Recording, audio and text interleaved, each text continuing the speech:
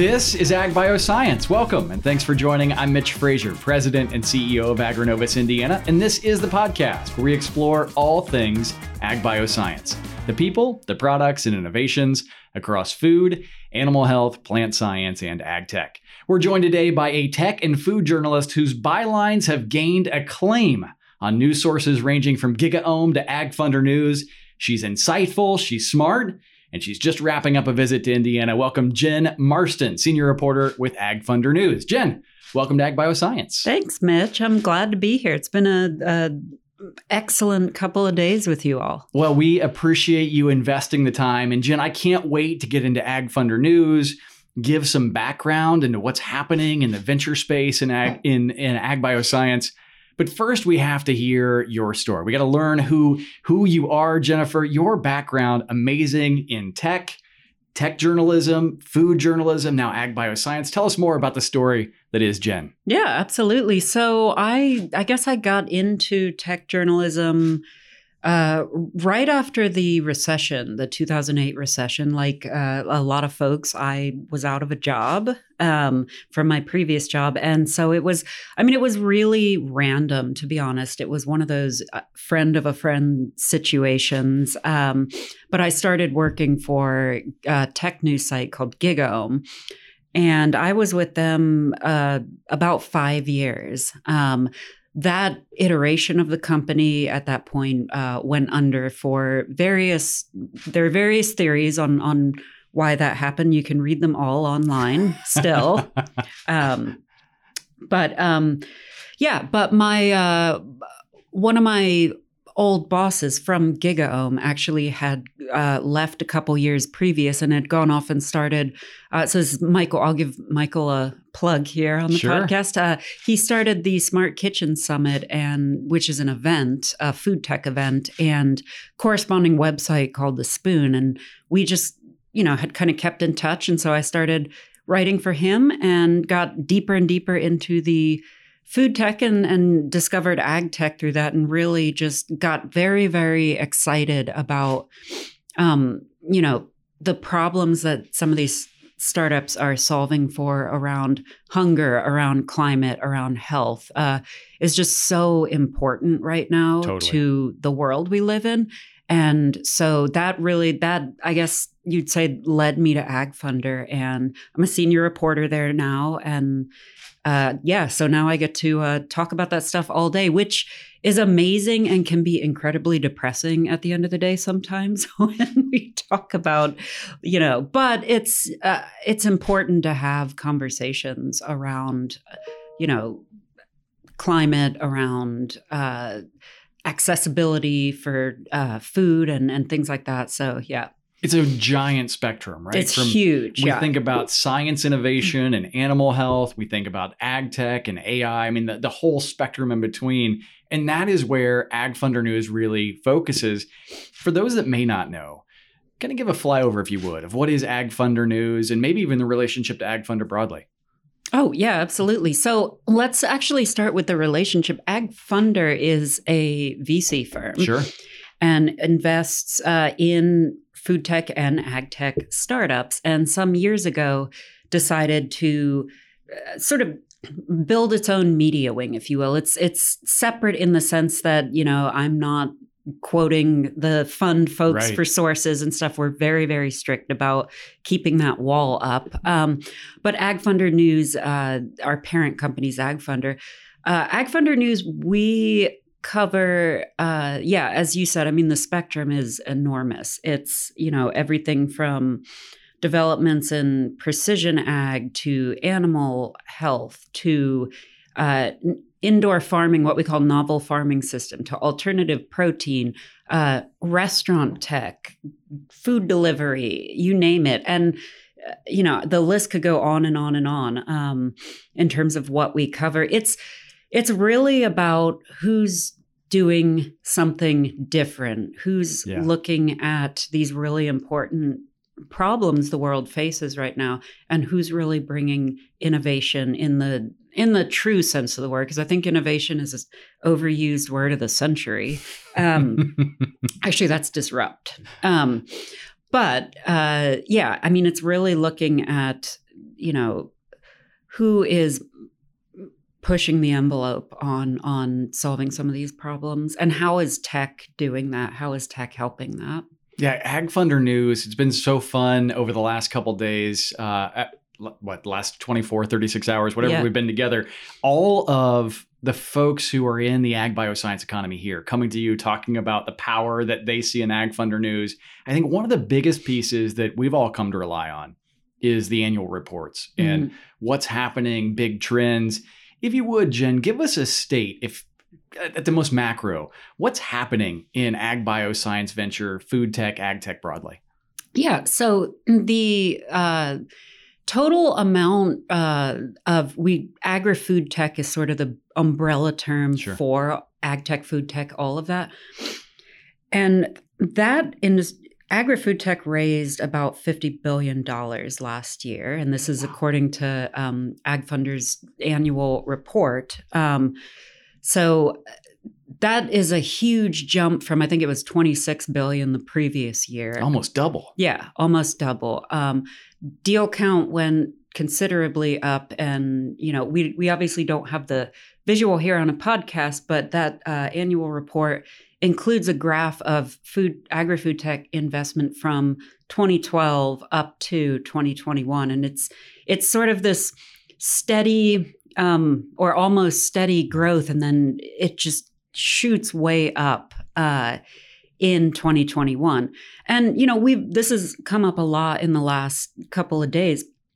There's a lot of things driving that crazy investment. And it's COVID, it's the fallout from the year 2020 and how that changed things. It's the supply chain chaos. It's the war in Ukraine and its impact on everything from input prices to, getting grain to countries in Africa that rely on that as a food source. Inflation, obviously a top of mind, especially for many, many Americans right now. And, food is we always say, I think somebody said last night, you can't think on an empty stomach or something like that. It's such it is the most basic human need. And so when that is impacted, whether it's an access issue or a money issue, it's price of granola goes up in the grocery store, or, things like that. It's huge. It can become a huge problem very, very quickly, I think. And I think that's what's happening. And I think we're seeing just money flow into the space because it's suddenly become very important to solve some of these problems. Now, the one thing I'll say about that $51 billion mark is that it was driven somewhat by this segment we call e-grocery, and that is grocery delivery services. It somewhat, the Instacarts of the world, but a lot of it from this quick commerce segment of that, which is essentially, for those who aren't familiar with it, these companies stock, everything from like little pints of Ben and Jerry's to dish soap and stuff in these teeny tiny little fulfillment centers in dense urban areas. So in New York and Chicago, you can order online from them and they will promise to get you your items in, it's 10 minutes or less, 15 minutes or less. That category just exploded. And for obvious reasons. I mean, people were staying home more, even after 2020 and into 2021. It was like the perfect solution for homebound people dealing with a global public health crisis. So the valuations just went crazy for that particular segment, and the fundraises, multi-million-dollar fundraises. So that was a huge chunk of the investment of just all agri-food tech investment. What has happened since then, though, is that these companies are not doing well. They're doing huge layoffs. They're exiting markets. Some are shutting down. It's a very different. It's a tough, the model hasn't proven itself to be profitable yet. Right. And as we know, this is a really tough environment right now for just investing, for raising money, and for running a startup, basically. So those companies, unfortunately, that's the kind of stuff that consumers start to push off as soon as times get tough. If you're buckling or what's the phrase, tightening the belt or whatever, because of inflation, for example, you're not going to pay the delivery fee and the service fees and everything to get some ice cream sent to your door quickly. You're saving that money. And for a lot of people, and we talked about this last night, the grocery delivery is not a possibility because, there's a accessibility issue there as well. But those are the kinds of things that will start to go by the wayside as times get economically difficult for folks. I think navigating that environment, navigating the geopolitical instability, as you talked about moving grain, or we talk about raising interest rates or rising interest rates, or we look at inflation's effect on food prices, as we've talked about, this hype cycle exists. And we've talked about this a little bit of this idea where everyone's hyper excited about, oh my gosh, I can go on my phone and whether it's, to name a couple companies, Joker, a GoPuff, pick your favorites, they'll deliver my Ben & Jerry's, as you mentioned earlier, right to my house. That's incredible. But then as we get to the period that I think we're probably in now in that category is that trough of disillusionment of, okay, what are these fees? What do these things actually mean to my bottom line, my personal income statement? And we'll see. I think we'll see some. I mean, Shipt got bought by Target, back in 17, 18, something like that. 17. And the folks there are doing really incredible work as part of Target and doing some things beyond Target. I think there's some really good things happening there. Jen, as you look at sort of navigating that trough of disillusionment, as you look at all of the pieces and parts of what's happening in ag bioscience, John Deere made big moves last year with their Bear Flag acquisition. We've seen things happen across the ag bioscience economy.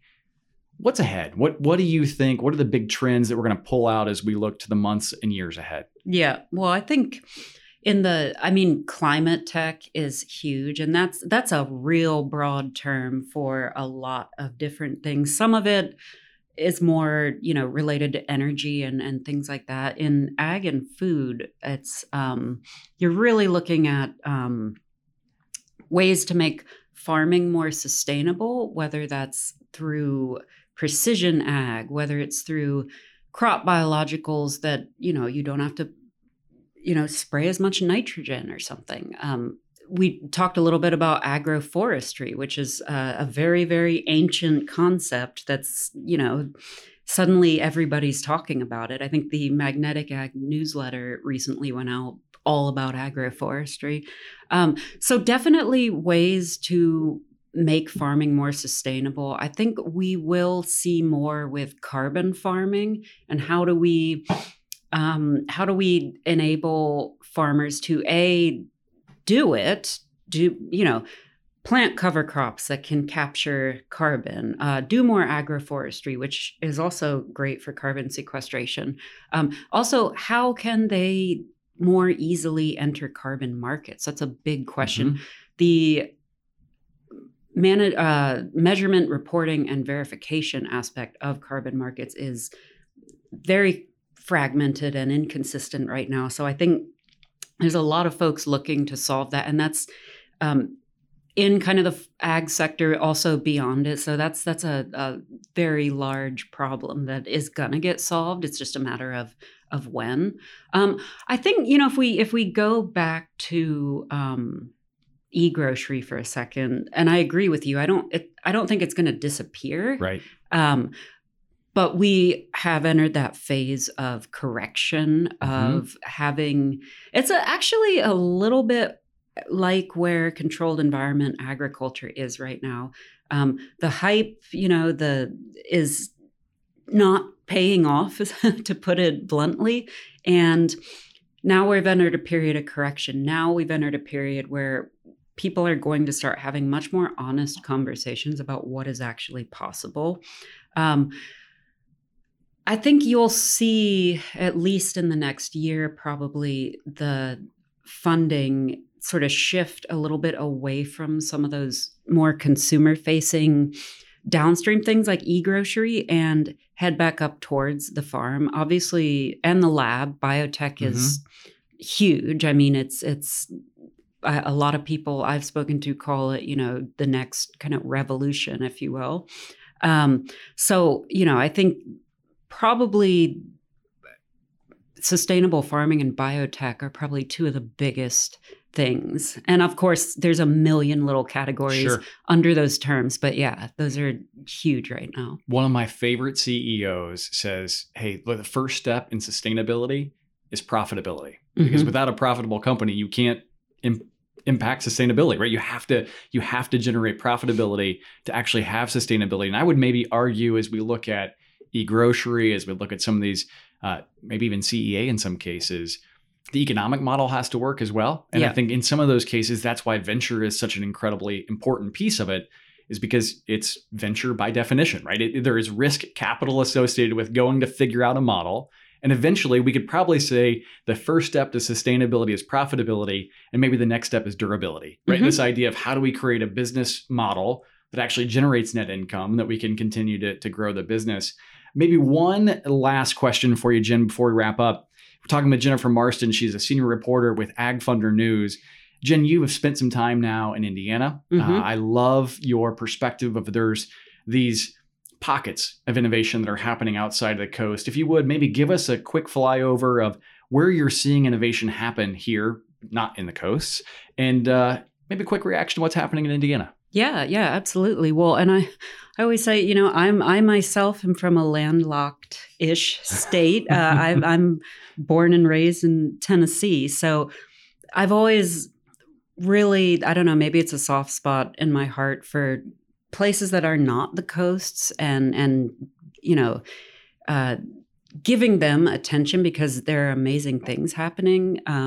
So I think one of the biggest ones for ag right now is St. Louis, Missouri. There's a lot of stuff happening there. They've got the 39 North Innovation District, the Donald Danforth Plant Science Center, BioSTL, which is kind of the biotech hub of the city.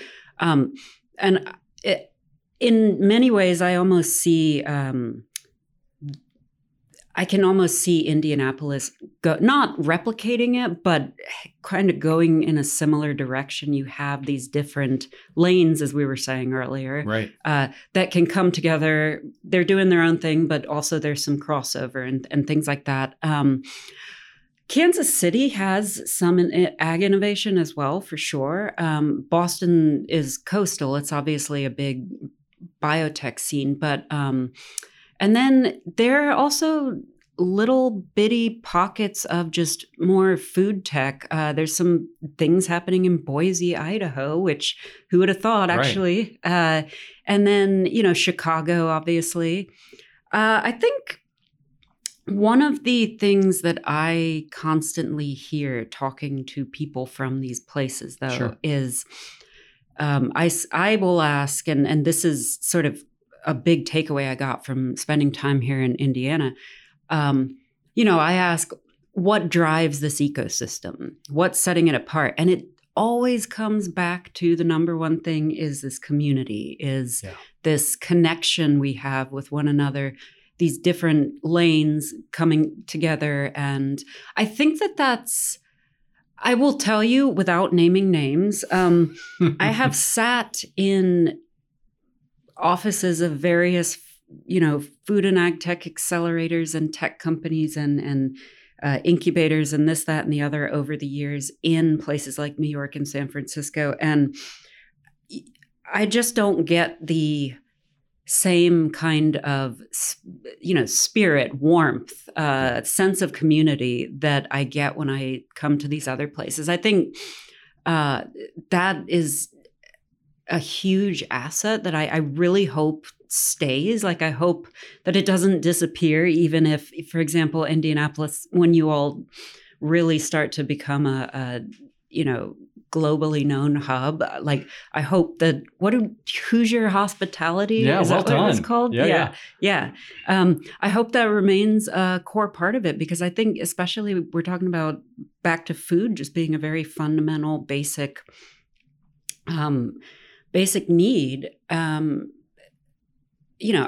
think that given the issues we have in this country and worldwide with hunger, given the issues we're facing with climate, this is a everybody needs to come together to solve it thing, right. Not a I'm gonna outdo your company. I mean, yes, competition will always exist, and it's, we need competition, but we also need a hospitable spirit to take on these massive problems that, in living history we haven't faced. Yeah. So I think that's probably besides the individual companies and talent and innovation, like that piece of it, I think is just really amazing. And I hope it sticks around forever with you all. Yeah, me too. Okay. I lied. I'm going to have yet one more question for you. Why not? Okay. Right? Why not? We're together.